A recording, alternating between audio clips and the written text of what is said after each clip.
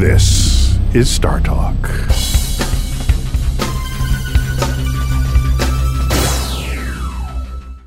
I'm David Grinspoon, astrobiologist. I go on Twitter as Dr. Funky Spoon. Now, some people have asked me, if your name is David Grinspoon, why are you on Twitter as Dr. Funky Spoon? And all I can say to that is, like...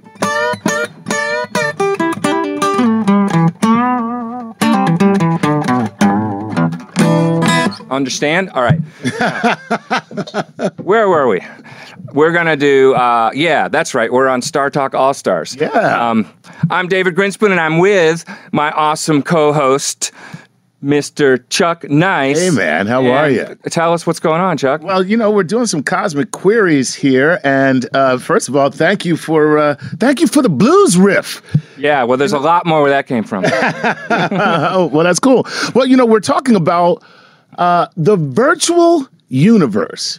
And the man sitting next to me is pretty much responsible for the virtual universe itself. Yeah, we're so happy, so lucky to have with us an old friend and a genius of science communication, Carter Emmert, who is the director of astrovisualization at the American Museum of Natural History. How's it going, Carter? Thanks for joining us. Yeah. Great to be here. Thanks. So here's the cool thing about having Carter here is when I saw that we were going to do a Cosmic Queries for astrovisualization, and, you know, Cosmic Queries is where we take questions from all over the internet in whatever incarnation where we exist as Star Talk, and our fans ask us things that they want to know.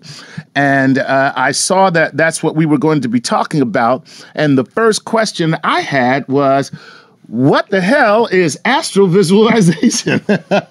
Because I had never heard of it before. And of course, I had to go do some research. But yeah, Carter, this is fascinating stuff. Explain yourself, sir. Exactly. Well, essentially, it's a way using the modern technology and display and data visualization hooked into immersive theater, which the planetarium has always been as a recreation of the night sky. But now, with video controlled by computers, essentially you're staring up into your entire visible field, a construction of the universe is best that we know of. In other words, to visualize essentially that information, to move through it and do that accurately. And also through simulations of astrophysics that talk about the behavior or that try to simulate the behavior of the universe across time.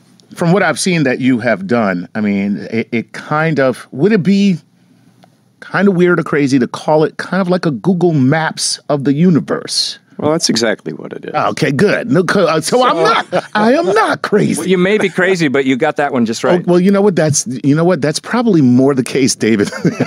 Is that I am still crazy, but even a broken clock is right twice a day. So yeah, I mean, now here's one of the things, and we're going to get into the questions, the cosmic queries, you know, as we talk about it. But when the Google Maps of the universe, when I saw your TED Talk and I saw your awesome display of this, the thing that got me was just like Google Maps, and you know, Google Maps, when they map an area, they send the Google Maps car that we all know is the big car with the dome on it, and it's got all the cameras, and it's taking a 360-degree view of everything that's happening all around. Okay, so now in your presentation, you take us outside of this, I'll call it the space-time containment, and you're showing the universe as contained in this bubble. So now how do you do that? Two, how accurate would that be? Or three, is that an extrapolation that is more theoretical? Well, the thing is, we can plot distances. Okay. And so if we know distances and we know where they are sort of spherically around us, sort of, you know, like the old planetarium, it's a dome of stars over our head. Right. And that's essentially what the sky looks like. But as long as we know distances to, you know, the solar system objects, and of course they move, but then stars, which are also, everything's in motion, but right, moving slower, and then to galaxies even farther away, that really the confluence of these technologies and computer speed, essentially, which has really enabled all of this from around the turn of the millennium, where all of this sort of came together. Okay. We were a Millennium Project and rebuilding the venerable Hayden Planetarium, which opened in 1935, is that the accuracy is there in some cases in certain interactive shows, not so much our movies that we tend to produce, is that we can show uncertainty. And there are ways in which that uncertainty shows itself insofar as how we measure distances. And so we can talk about that accuracy. Mm-hmm. And however, as you go farther and farther out, you're dominated more and more by this look-back time, essentially. I mean, we see the sun 8 minutes in the past. Right. And but the farthest, sort of utterance of the universe, the farthest radiation that we can see, essentially, because it's behind everything. It permeates. It's moving through us right now. Right. It's this microwave background. By the way, it feels really good. I'm just saying. I like it. Yeah. I'm digging on it right now. Part of that whole vibration of the universe, man. which even on the low ebb, but soaking in it. Exactly, we are soaking in it. And but the odd thing is we know the universe is larger than that visible bubble that we see, because what we're seeing is some people call it the world picture as opposed to the world map. And the world picture is essentially, I take a picture, I see the sun 8 minutes in the past, and say Jupiter's beyond that. So I see Jupiter maybe, an hour in the past or something like this. But that's just the reality of light traveling at a fixed speed. But I love the fact that you represent the uncertainty, too, because science is not all just about what we know, and some of the best science communication also emphasizes what we don't know, because that's what's cool when there's still a puzzle. So I love that you can include that. And another really cool thing about what Carter does is that his database is always changing when we learn something new. Right. The New Horizons mission to Pluto, Carter and I did actually a interactive event, multi-location event while that was happening.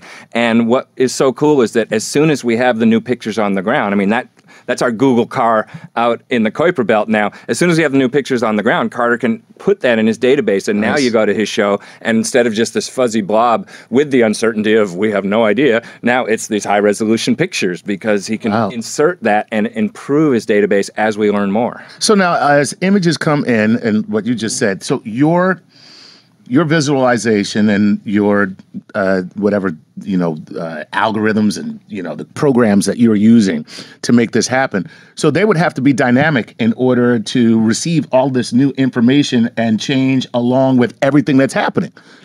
Yes. So as pictures come in, the idea is to be able to plot them not only just to show the sort of updated map. So, for example, the team of New Horizons have now synthesized and put together a very nice sort of global map that you can put on the ball and look at it and study it. Fantastic.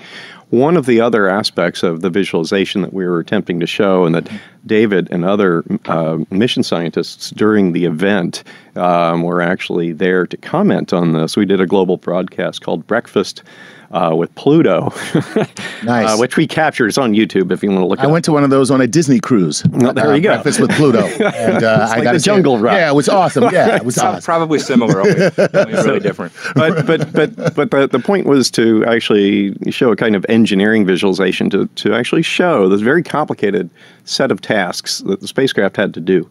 And because in that, we're showing the prowess of the ability by humans to actually think this up, plan this, and then carry this off. There was criticism during the actual encounter, that there was nothing to see because we didn't have recent images. And I would take the counter argument that we could actually show the exact planned, because we weren't sure whether it was actually happening or not, because the spacecraft went completely into action mode and was not in connection. It was not in direct communication with the Earth. And even if it was, it takes 4.5 hours to learn if the spacecraft's okay. Right. That's right. Right. So we were looking at the planned sequence of observations, and so they're different instruments, and they're depicted in different ways, and in which that imaging campaign is going across Pluto. In the case of the highest resolution images, because there's a set field of view of the camera, effectively, that you see more by putting the camera closer to the object, and that's what was happening. We're streaming past Pluto, and about 14 kilometers a second. So that's like 7 miles a second we're passing Pluto. So very fast. It's smaller than our moon. And so we got about a distance of one Earth, a diameter away from it. Okay. And so we're in really close. And you could see those pictures being laid down about once every second or coming in. And that's something to celebrate, is this human ingenuity. Later, we get the pictures back. In fact, all the data coming back from that mission takes 16 months, so over a year of all the stuff coming back. We're still pictures coming in that we swap in, but we can update the visualization. So we can effectively ride along in the sort of simulation of this. I liken it to just a sort of updated and computerized version and rendering of what we had back in the Apollo program when we launched to the moon. The rocket would go out of sight of the cameras, and then they would go to like artwork of showing like it's dropping a stage, and it would say simulation. It's like, of course it is. You see it's a drawing. In this case, we're seeing the computerized visualization of that prowess of having to calculate all that, which the team had to do and carry off. And they practiced it 2 times before we actually got to Pluto, which is amazing. Yeah, it was really cool, and it probably is the best way to get a sense of what the encounter was really like in real time for the spacecraft and for the people involved. So it's online, as Carter mentioned. Check it out. It's called Breakfast at Pluto, and you can look at it. Maybe we should go to some of our cosmic queries now and see what our listeners want to know about astrovisualization. All right. So this is from Sonia Swingya. It's kind of a cool name. Sonia Swingya.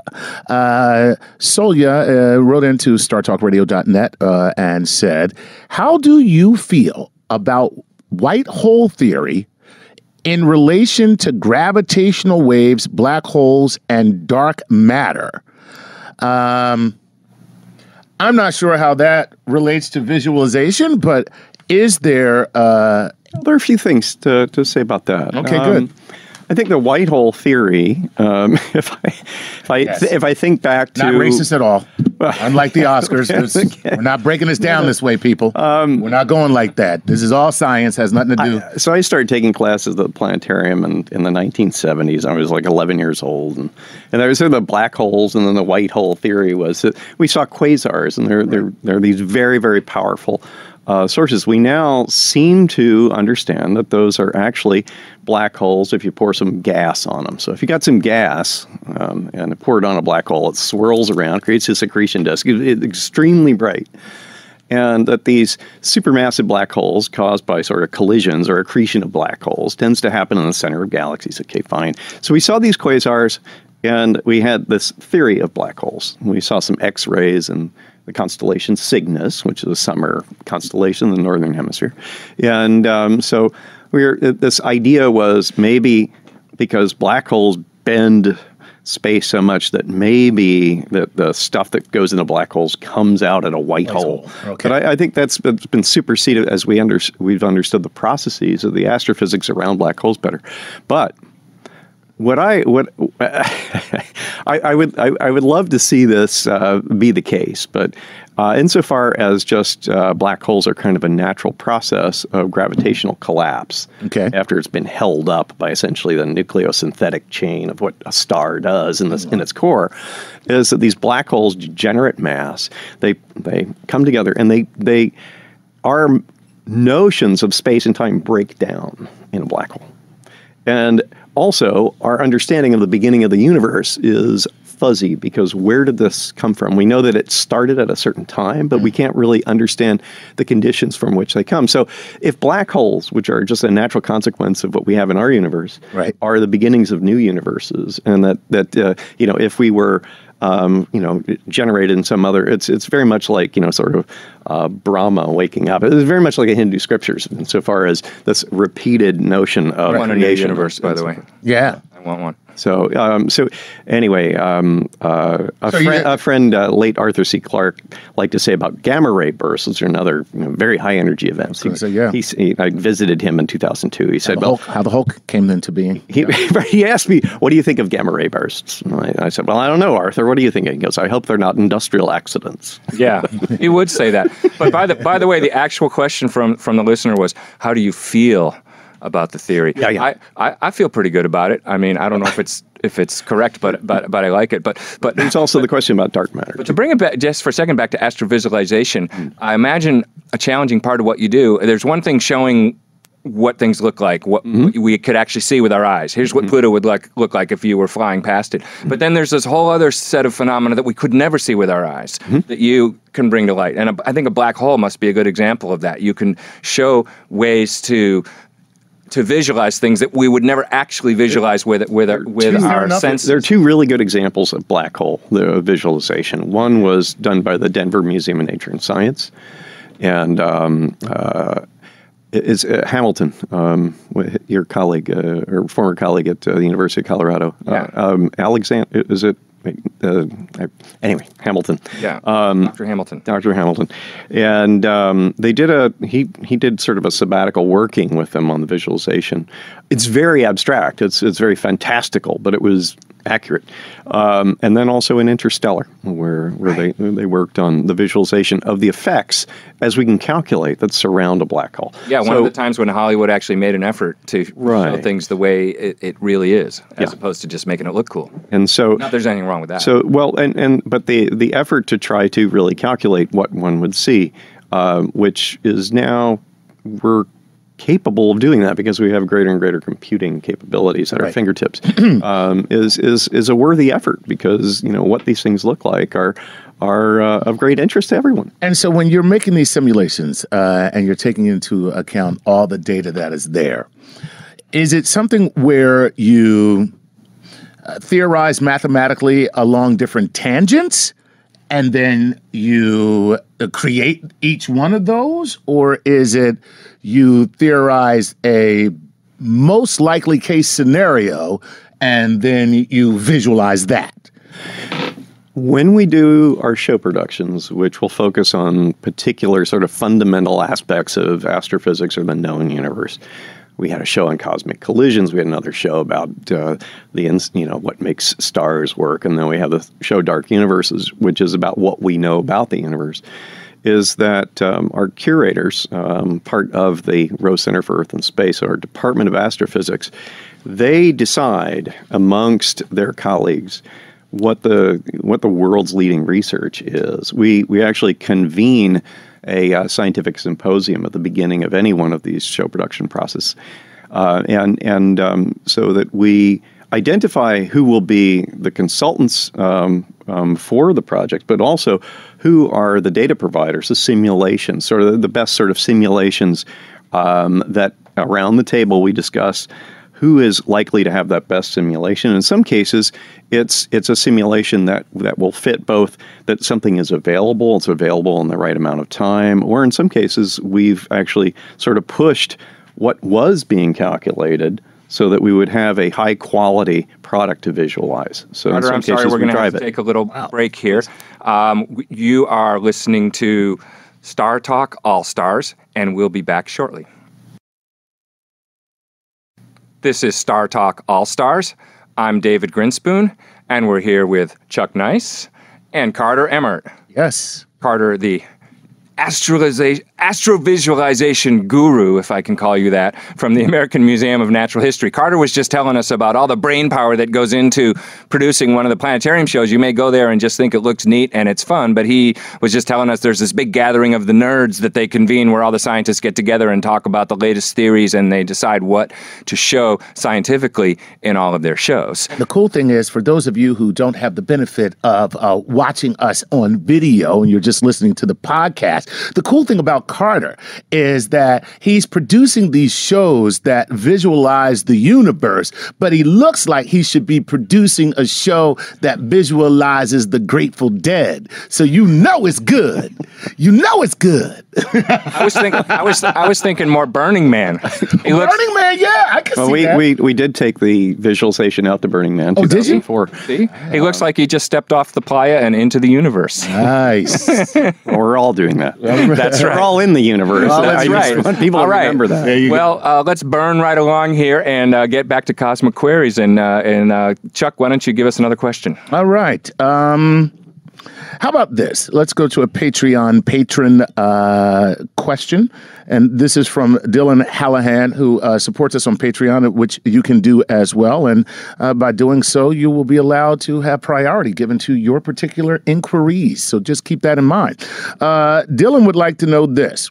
Are there any ways we can create a virtual singularity where we can represent the beginning? Dylan is coming to us from Washington Township in New Jersey.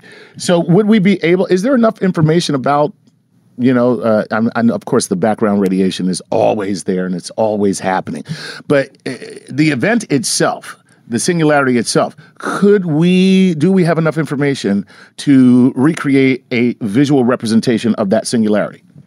To some degree, I would say a little bit after, and the universe starts to expand. Yeah. So we can't get the birth, but we could maybe get the slap on the ass. The baby slap on the ass we could get, but we couldn't get the actual, Pretty much. You get that first cry out. You get the first cry, but not the actual, it's crowning like that. I am totally freaking Carter out with my description of the birth of the universe. Well, we don't know. Okay. Why? We don't know. We can sort of describe what, and back to a certain point. But so that very beginning is something that we extrapolate our physics to the point of the greatest pressure and temperatures and then we test this in the largest, atom smashers in the world, like at CERN and so forth, to really kind of look at what those conditions are. Right. There's quite a bit of mystery when you try to go all the way back. That's right. First tiny fraction of a second. Mm-hmm. Right. It's very hard to get information, and so we're left with theory, and theorists, of course, like to argue with one another. and then makes it fun. Yeah. And then looking at how the universe expands, and that we can track that to some degree. Okay. And that's a visualization of that by Tom Abel, and his visualizer Ralph Kaler is in Dark Universe. If you come see that, so. Sweet. The evolution of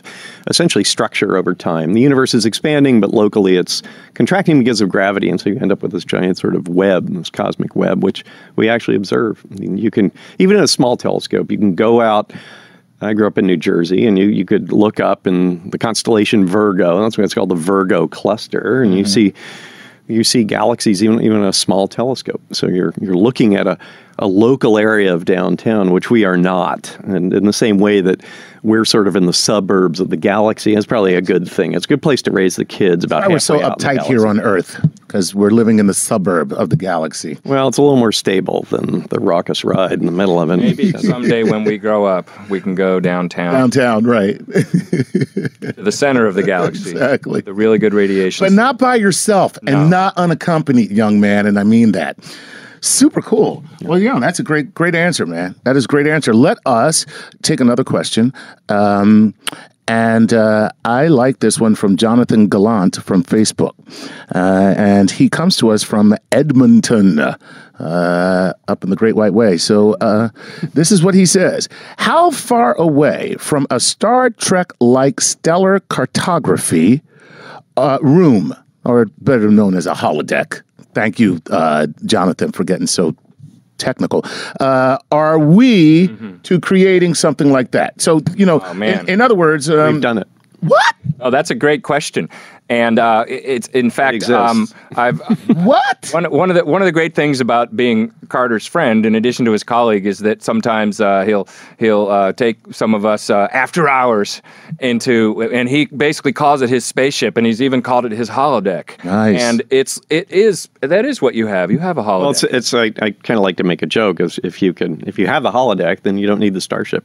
But there you have fine line. That's so true. Yeah. But in a way. That's really true, and that's what the job is about. So now what constitutes a holodeck? Well, it's just for the uninitiated. It's to give you it's a Star Trek reference for the really uninitiated, right.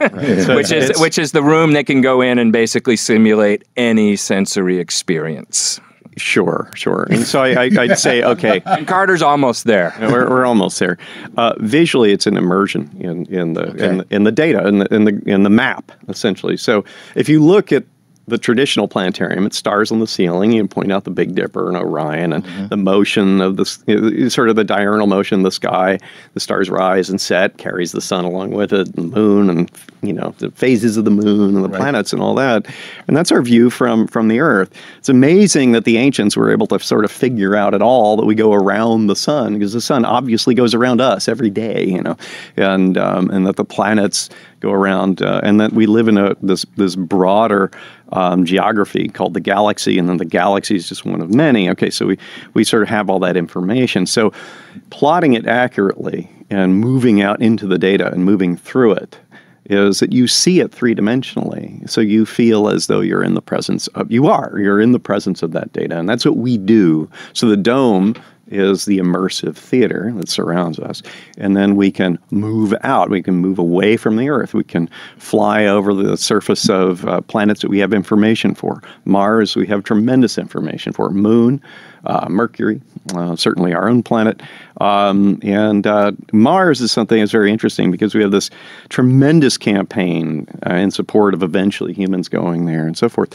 But we have a 6 terabyte data set that you can fly over. It's a big laptop right there. Mars. It's essentially about 3/4 of Mars down to the size of a 2-car garage, 6 meters. Wow. And we can fly for hours over just one section of the canyon. And you get lost. And you can also go to boring parts of Mars, they're more flat. But the thing is the boring part of Mars. Well, there are... but you'd be surprised. A lot of it's just flat, but the featureless. Coming back to the holodeck is just this notion that we have a tremendous mountain of data that's on the ground.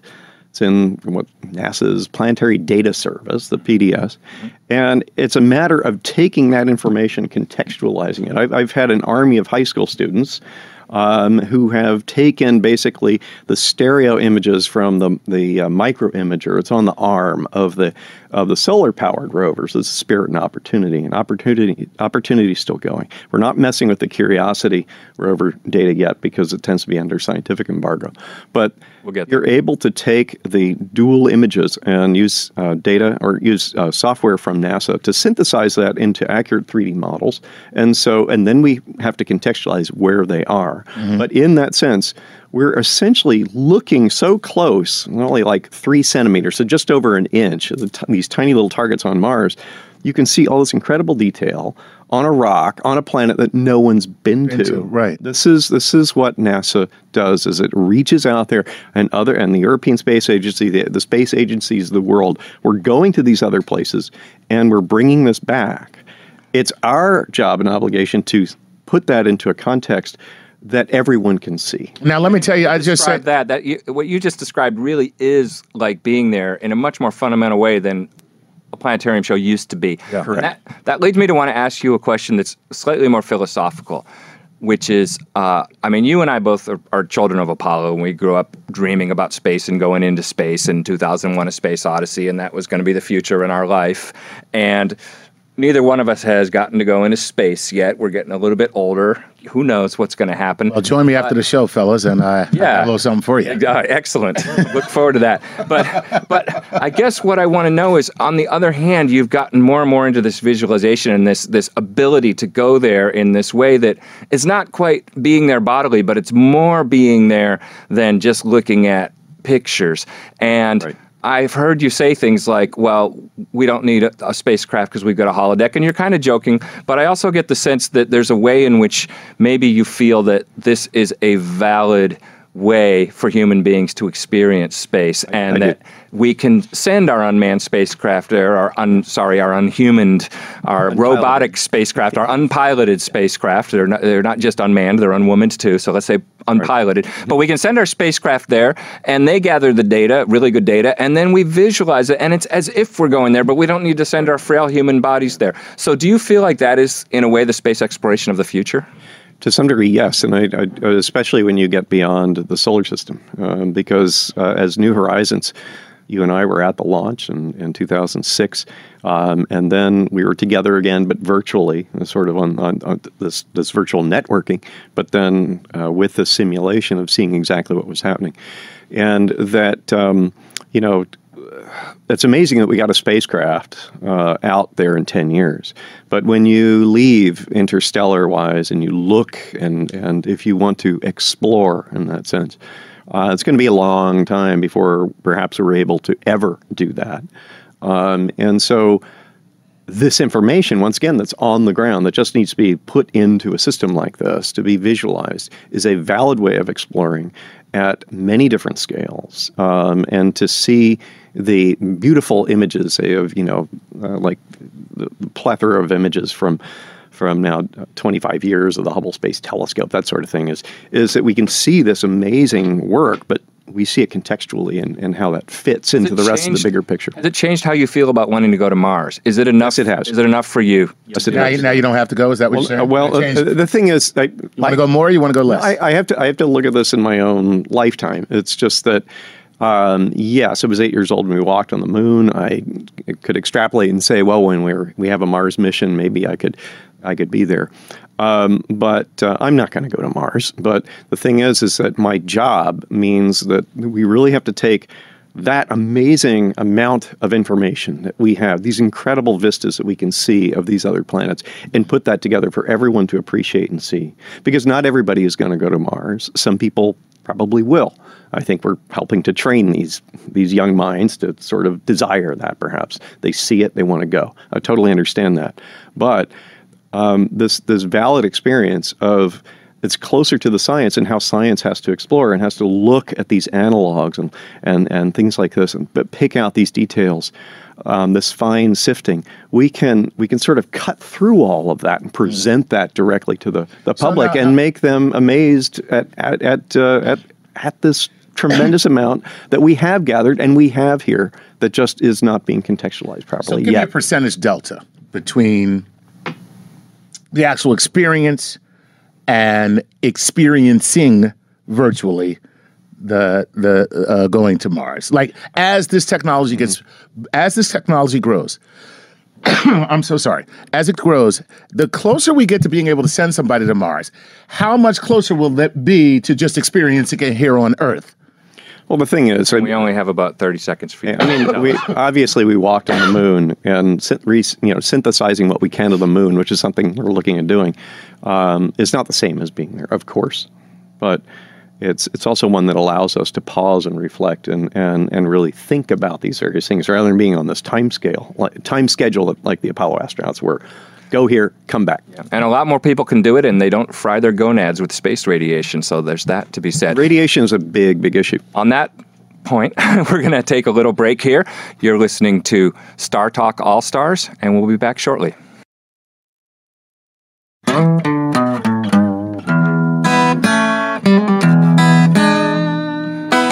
Hello, this is Star Talk All Stars. I'm David Grinspoon, sometimes known on Twitter as Dr. Funky Spoon, and I'm here with Chuck Nice. Hey, man. On Twitter as Chuck Nice Comic. That is correct. And our very special guest, Carter Emmert, on Twitter as Explore the Universe. No, tour of the universe. Tour of the universe. And by the way, you may wonder what a self-respecting Star Talk host is doing with this piece of technology. I not only play with scientific instruments, sometimes I play with musical instruments. And actually, I've got a little song that Chuck Nice wrote for me. Yeah, man. Because Astrobiology Blues. I saw that you play with the house band of the universe and other different groups, and I was like, hey, wouldn't it be kind of cool if you did a little something called the Astrobiologist Blues? And I really appreciate you indulging me by taking my stupid little words and putting some music to it. Yeah, we're gonna give that a try. I mean, to me, science, music, it's all waves, right? Interacting with the different forms of radiation in the universe. And so, yeah, I play in this group called the House Band of the Universe. Check us out online. We play in planetariums sometimes. It's a lot of fun. But right now, let's get back to enough about sound. Let's get back to vision. We're talking about astrovisualization here with our guest Carter Emmert, and we're doing cosmic queries. So, Chuck, what other questions do we have from listeners about astrovisualization? Oh man, let's get back to the cosmic queries. And Lenny Waxdeck from Twitter at Lenny B. Guad. Oh, that's weird, Lenny. Lenny wants to know this. Will virtual reality help people truly connect with the cosmos? Do you see a greater connection when you watch people in this immersive effect? Good question. Yes, and that is that, when we walk down the street, we don't really encounter aspects of the universe that are there, right? I like to say that people have sort of a Bugs Bunny view of the universe. It's sort of like all that stuff that's up there, and they know Saturn's up there. It's got the ring, and but it's all sort of a jumble. They've seen pictures in their school books and stuff like that. But to the extent that you can put it together and you have the authenticity of a place like the American Museum of Natural History behind it, just as their dinosaur bones are properly referenced to the latest, knowledge. We updated our dinosaurs when we found out they were hot-blooded, and I can pull up the tail of the T-Rex and redo the exhibit. Is that layout of the universe and the behavior of the universe that we're showing you is up to date of the latest knowledge, and so that hopefully we're relating it to you in such a way that it pervades the importance of it. And it's just that we see the sun come up every day and go down. Farmers know it has a lot to do with growing their crops and so forth. And at night, it's we can't see anything because it's dark, and we see the stars and the moon before we had cities. And so that we understand we're sort of in this relationship. But to show you that, and also to bridge from like the astronauts who went to the moon, we could see the Earth rising above the lunar landscape, essentially. Right. That the moon went from being a celestial object to being landscape, where the Earth was suddenly a celestial object, is that we can emphasize that and we can amplify that insofar as our visual journey taking you out. It's authentic, it's backed up by the data, and so it's as close to real as we can depict it. That's so cool, Carter. What you do for a living is really amazing. In some ways, what you show us is realer than real. We can see the universe better than we can see with our own senses, which is kind of crazy. We could talk to you all day. It's so interesting. Unfortunately, we're basically out of time here. What? Well, yeah, I know. I would like to invite you to come when you're flying through the universe. Play with the Mars Band. We've sort of put together a group of musicians to actually fly over Mars as we do this, because we have so much information. We're gonna do it. So, yeah, you'll have to come. I'm there. All right. On that note, thank you so much for listening. This has been Star Talk All Stars. I'm David Grinspoon with Chuck Nice and our guest Carter Emmert. Until next time, thank you. This is Star Talk.